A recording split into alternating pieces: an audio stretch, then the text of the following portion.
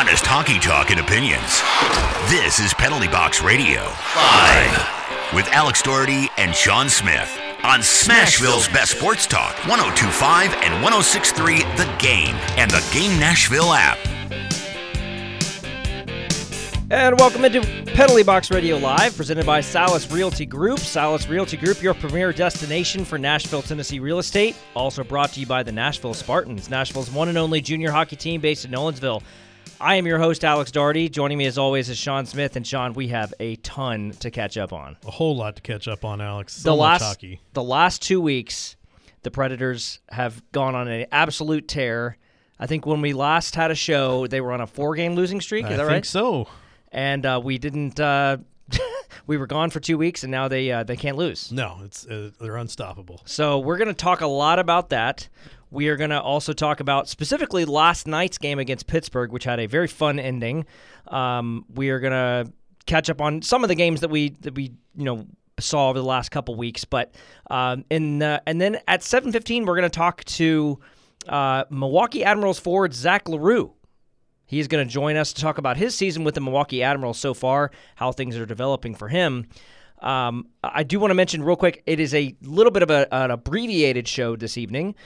We are not normally we're normally a full hour show. Today we're just a half hour, so we're not going to be able to do the 3-on-3 draft. We're not going to be able to do some of the other things we normally do, but we're still here. We're still bringing you some good Preds content. And I want to start with this. The puck drop topic for this evening. Okay. Sean. Oh, I'm ready. And this is a good one. If the Preds' 6-game winning streak ends tomorrow night to the John Hynes coached Minnesota Wild team, what is an appropriate reaction? Or maybe what is your reaction going to be if the Preds' 6-game winning streak is ended by none other than John Hynes? Personally, I'm not going to worry about it. I don't know if that's a controversial opinion, but first off, winning streaks are exciting, but you got to look at most seasons in hockey. You don't get just streak after streak where they rip off 10 wins in a row and then lose one on a heartbreaker and then come right back on and win 30 more in a row. Number one, if they lose, okay, big deal. Number two, if it's to John Hynes, I think we're all aware that a new coach taking over a team by a second game is going to have a very minimal impact on that team. So I don't know, yes, John Hynes will be behind the bench, but John Hynes was also behind the bench for his first Predators game when Yakov Trenin broke Zdeno Chara's jaw. I don't think you're going to give Hynes credit for that. That's just what happened on the ice while he was observing.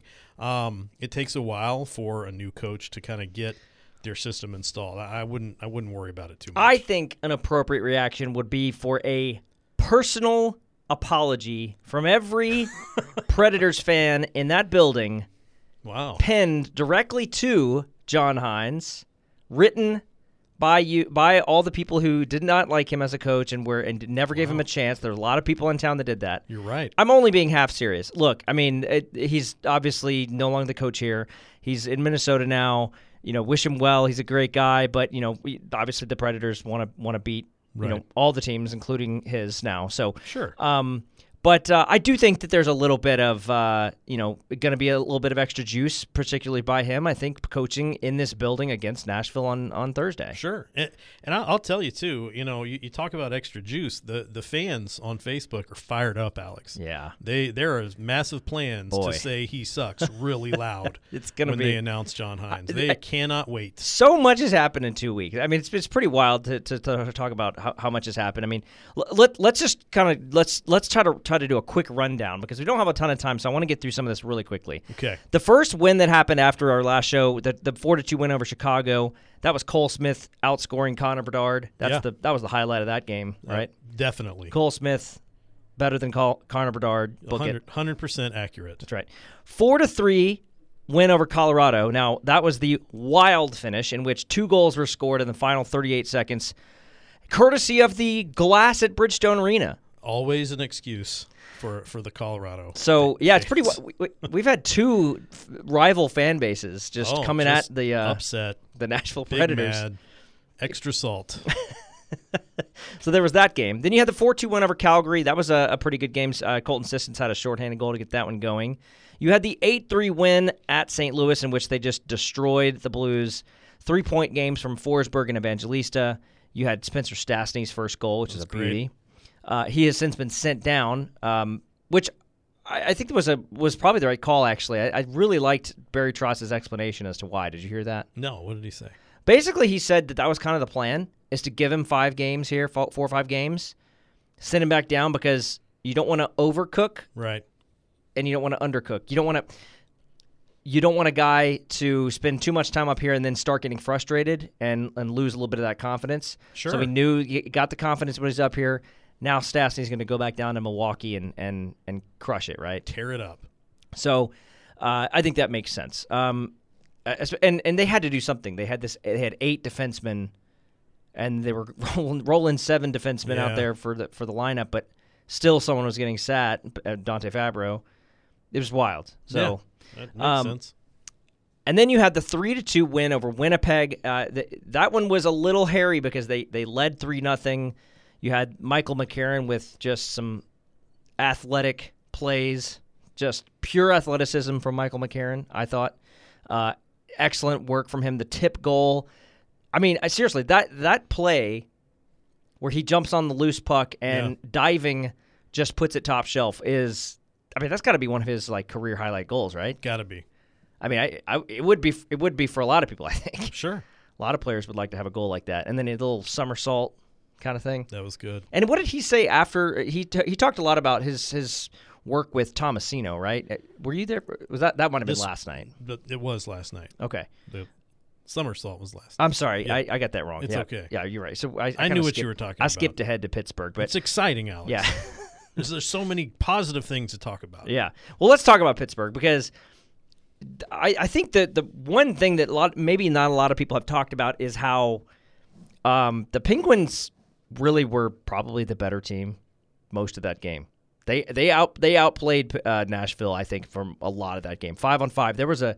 There was a large section of that game 5-on-5 where Pittsburgh was all over the puck and were pushing Nashville back. They could not generate a lot, but Nashville still held into it and got it to overtime. Would you agree with that? I mean, do you think that Nashville was on their heels most of the night? I don't know if on their heels is the right way to describe it, but I feel like they definitely had to do a lot of work in the defensive end to just keep it out, and they had to work really hard to get the puck out of the zone. Yeah, and again, also work really hard to get set up in their own zone. Yeah, and then comes the overtime, and 14 seconds into overtime, Philip Forsberg takes it up the ice. Ryan O'Reilly just trying to stay onside. Some incidental contact. Nothing more. Philip Forsberg scores his 12th goal to win the game. But, man, people were mad. A lot of Pittsburgh Penguins fans were upset in the comments about that play.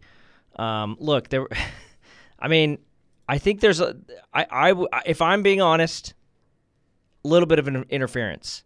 But if you watch the play again, Erik Karlsson holding his stick for sure. Rips the stick out of his hand. So there were multiple calls you could have made on that play, and if you watch it again, I don't even know that if the way Forsberg was coming through the zone, I don't know that if he hadn't if Ryan O'Reilly had not contacted, was it Malkin or Crosby that he got in the way of?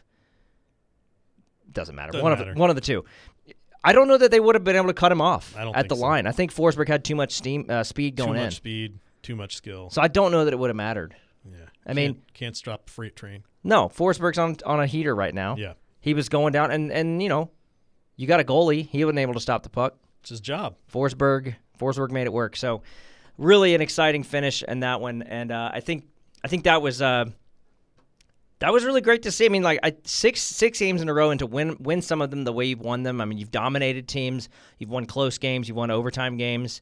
It's been a lot of fun to see. So and you've beat teams that have been very good teams. It's not like you're just playing the bottom of the standings here. So I think what's exciting, not just the fact that it's 6 wins in a row, you're also dealing with the fact that you're not just playing these pushover teams. It's not the San Jose Sharks every night. You're playing some teams like Colorado that aren't playing around this season. So I think it's an exciting time. Yeah, so we are going to have a lot of time to talk about that over the next several weeks, and we'll see if the Predators can continue that going.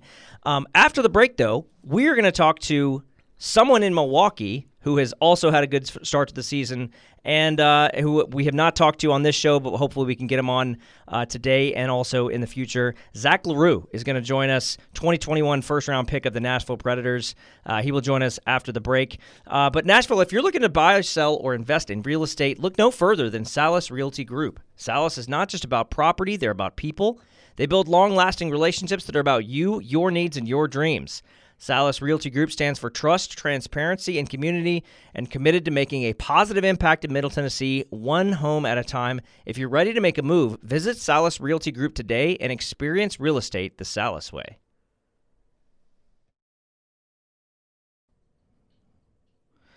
Join the Nashville Spartans, the hockey sensation of the city. Experience thrilling games, family-friendly fun, and unity. Visit NashvilleSpartansHockey.com/tickets.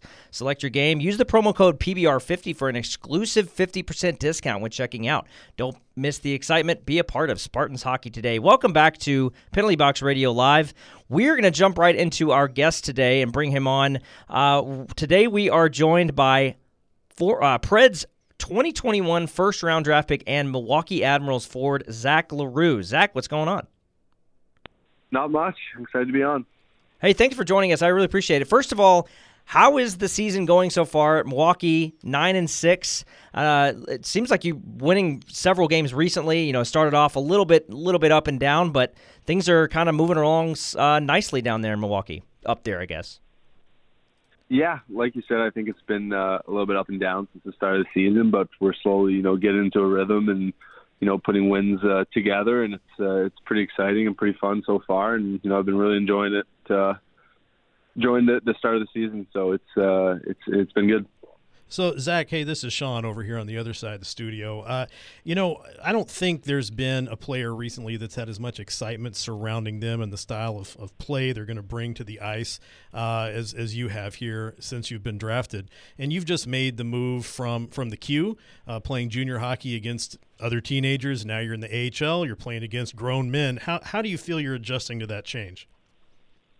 I feel like the adjustment's gone really well. I knew that it was going to be a challenge. Like you said, it's no longer, boys. You're playing against men now, and everything's quicker. It's harder to get to the dirty areas of the game and to play my style. It's everybody kind of had a question mark on how I was going to do, and even for myself, I saw it as a challenge and something that I wasn't going to take lightly. So, I think coming into this year, I really had the good mindset, and whether it was Preds training camp or Milwaukee training camp, I think I really opened some eyes and showed that I was going to be able to play at this level. And I think so far everybody's been pretty impressed, including myself. Well, I definitely impressed over here, and I'll tell you, I think one of the things that really jumped out at Preds fans after you were drafted was that story that came out talking about the pre-draft meeting you had with the team where you made the statement, take anyone in the draft. If you put one puck in the corner, I'm going to get out with the puck. I'm going to win that battle.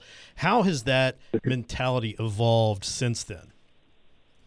Yeah, it hasn't changed at all. I think it's, that same mindset that, no matter where I'm at on the ice, if there's a puck battle, anybody that comes at me, I'm going to make sure I come out of there with it and do anything I can to do so. But I just kind of want to make sure I'm, getting better every day, learning a lot, especially, with the coaching staff and some of the veteran players that we have here in Milwaukee are definitely, learning, what it is to be a pro and what it's going to take to get to the next level. So I think kind of applying all that with my hard-nosed mindset has been, good for my success.